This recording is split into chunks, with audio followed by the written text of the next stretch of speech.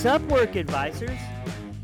Please lock me away and don't allow the day here inside when I hide with my loneliness.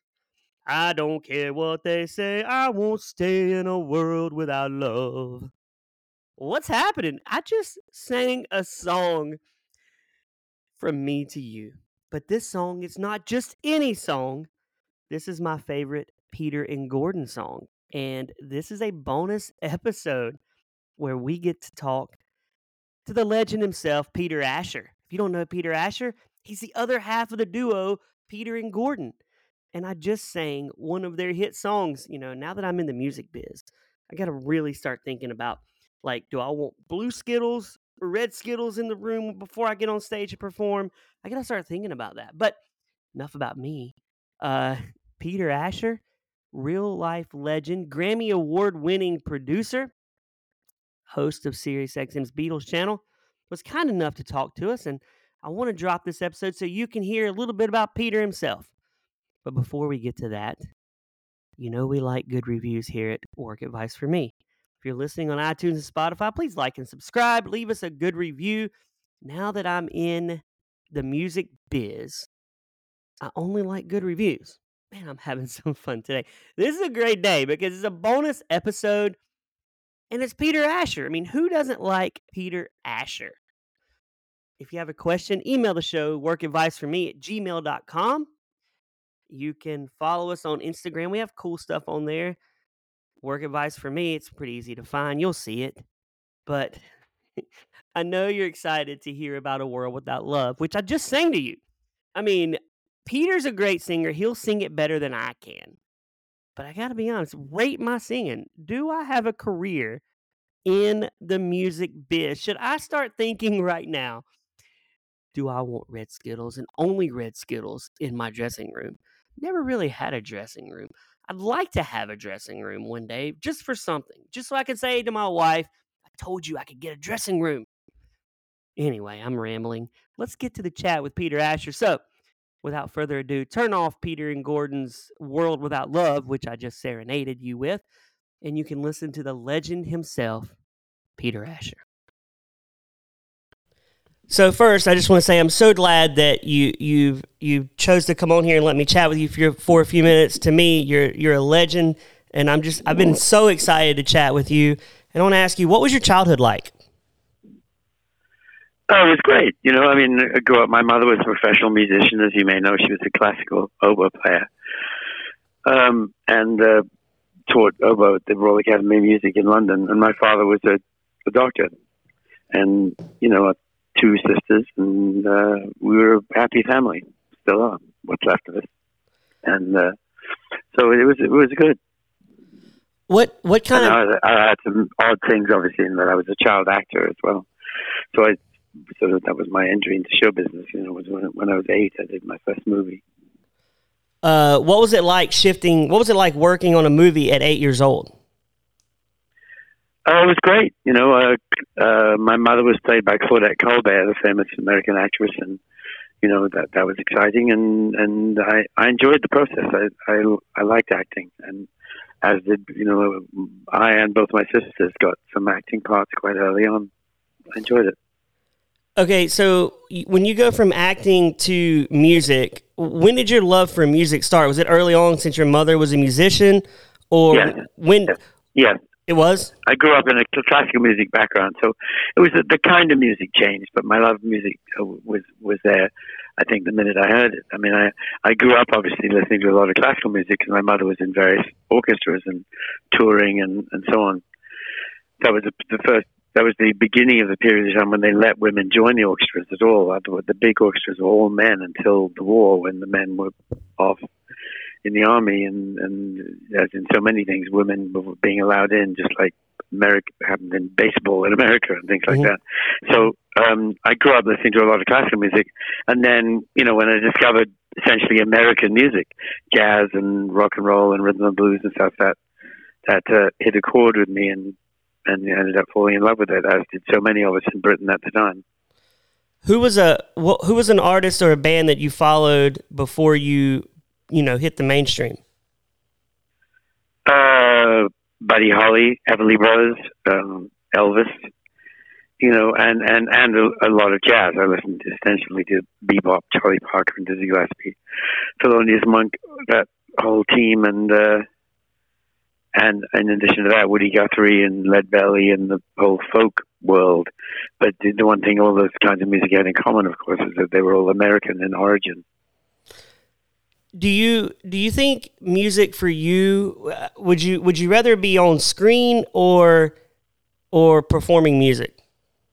Oh, they're entirely different. I couldn't. That's a weird choice, Mm-hmm. I enjoyed the fact that I got to do both.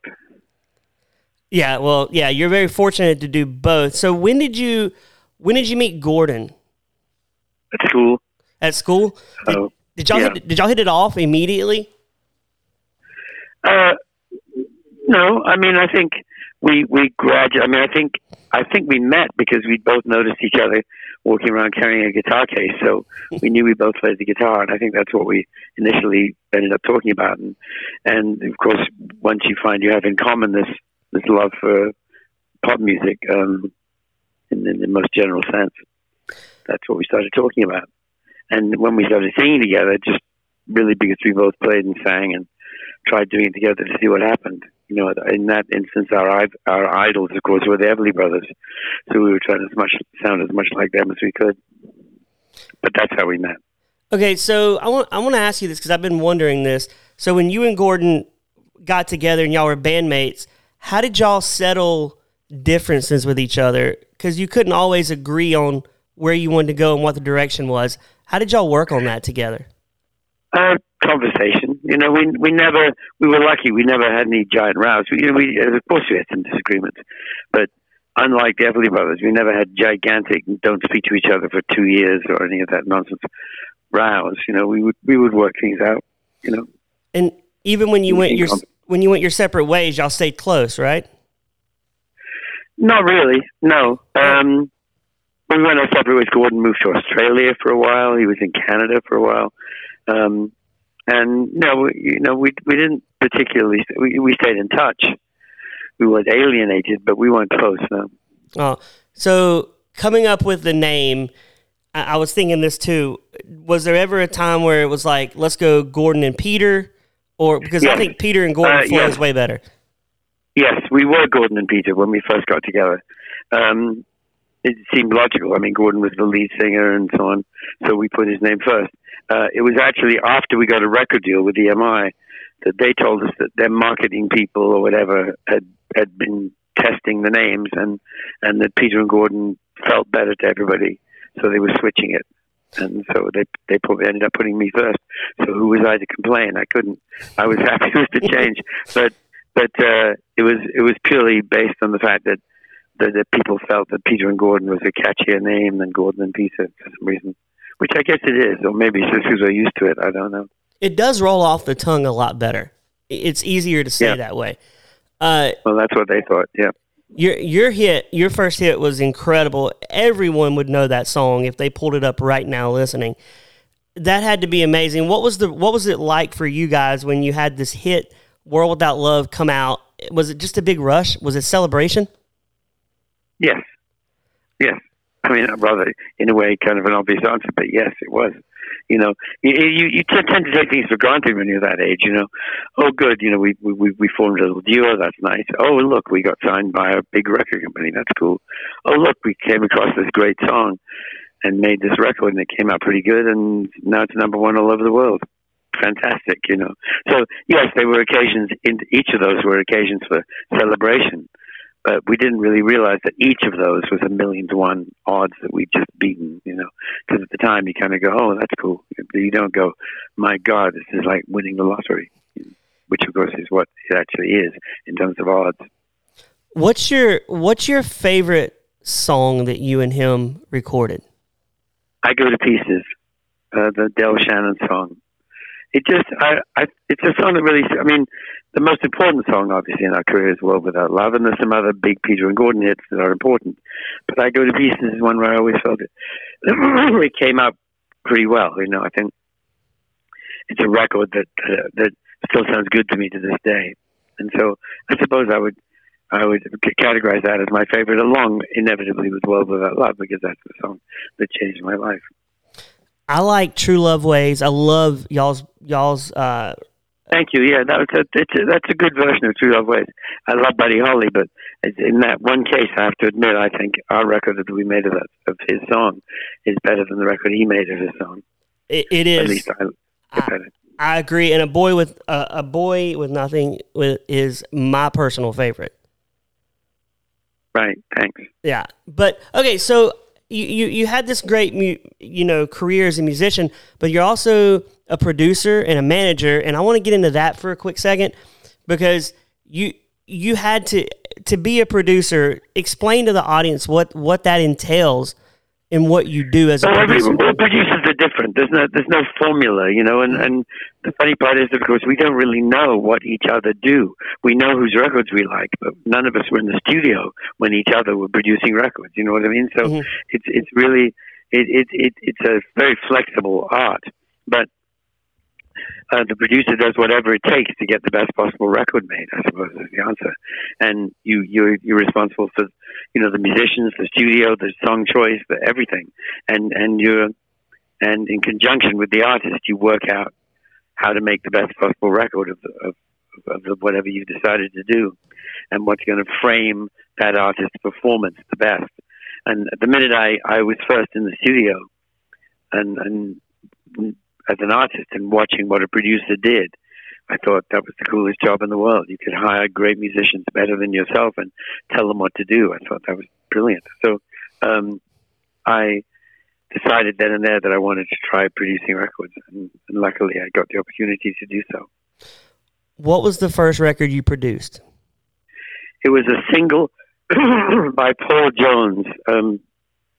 Paul Jones, who was the lead singer in Manfred Mann, if you recall, Do Why Diddy and those hits, that was him. A terrific singer and great harmonica player. He asked me to produce some tracks with him, so I owe him a debt of gratitude for that.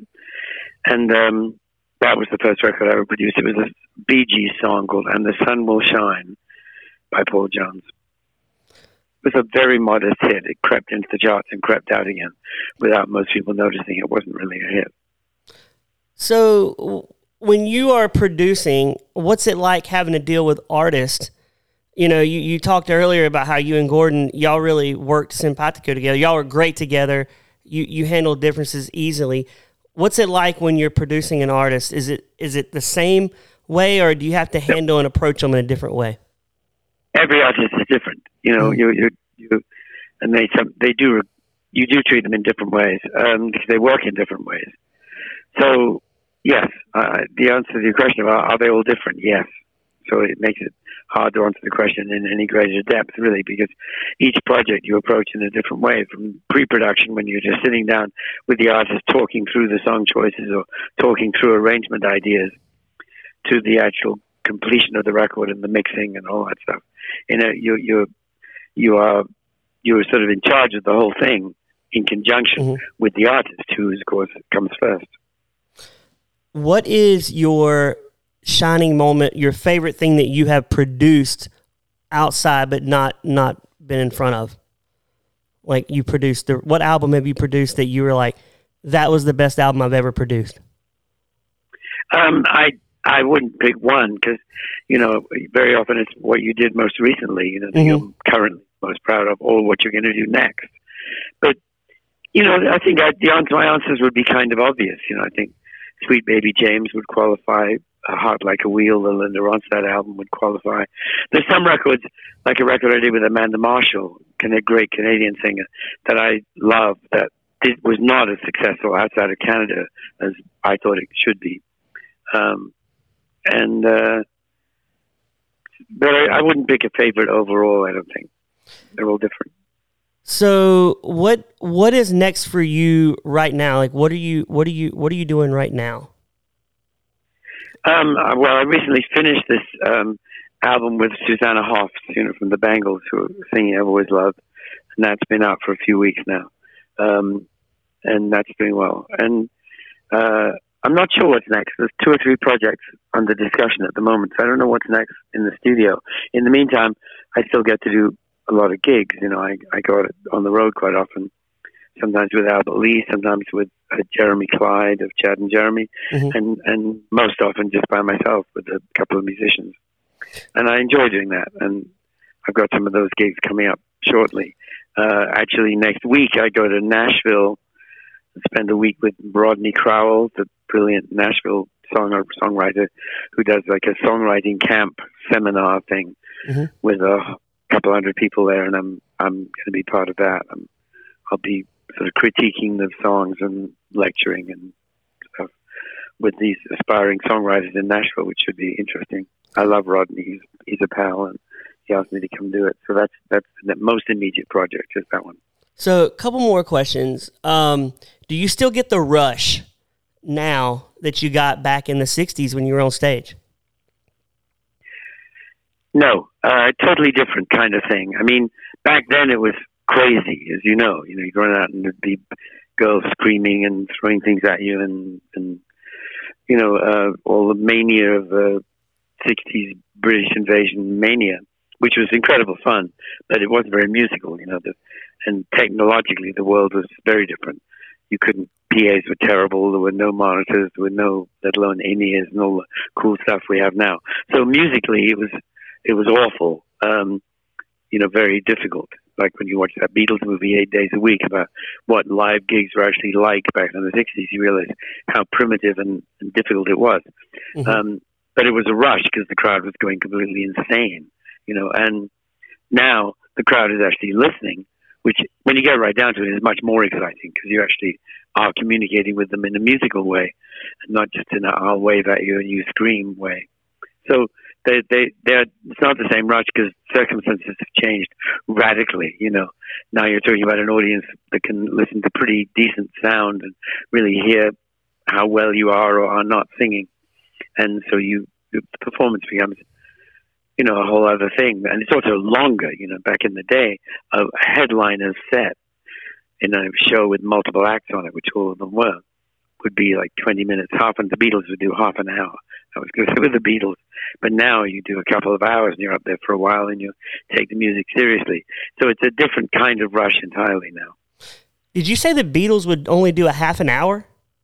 Correct. Wow. That's not very long at all. That's only, 5, 6, 7 songs maybe? Yep. Wow, that's crazy. Right. And you guys, you and Gordon would only do a half an hour also? Yeah, sometimes less, sometimes 20 minutes, depending on how many acts there were in the show.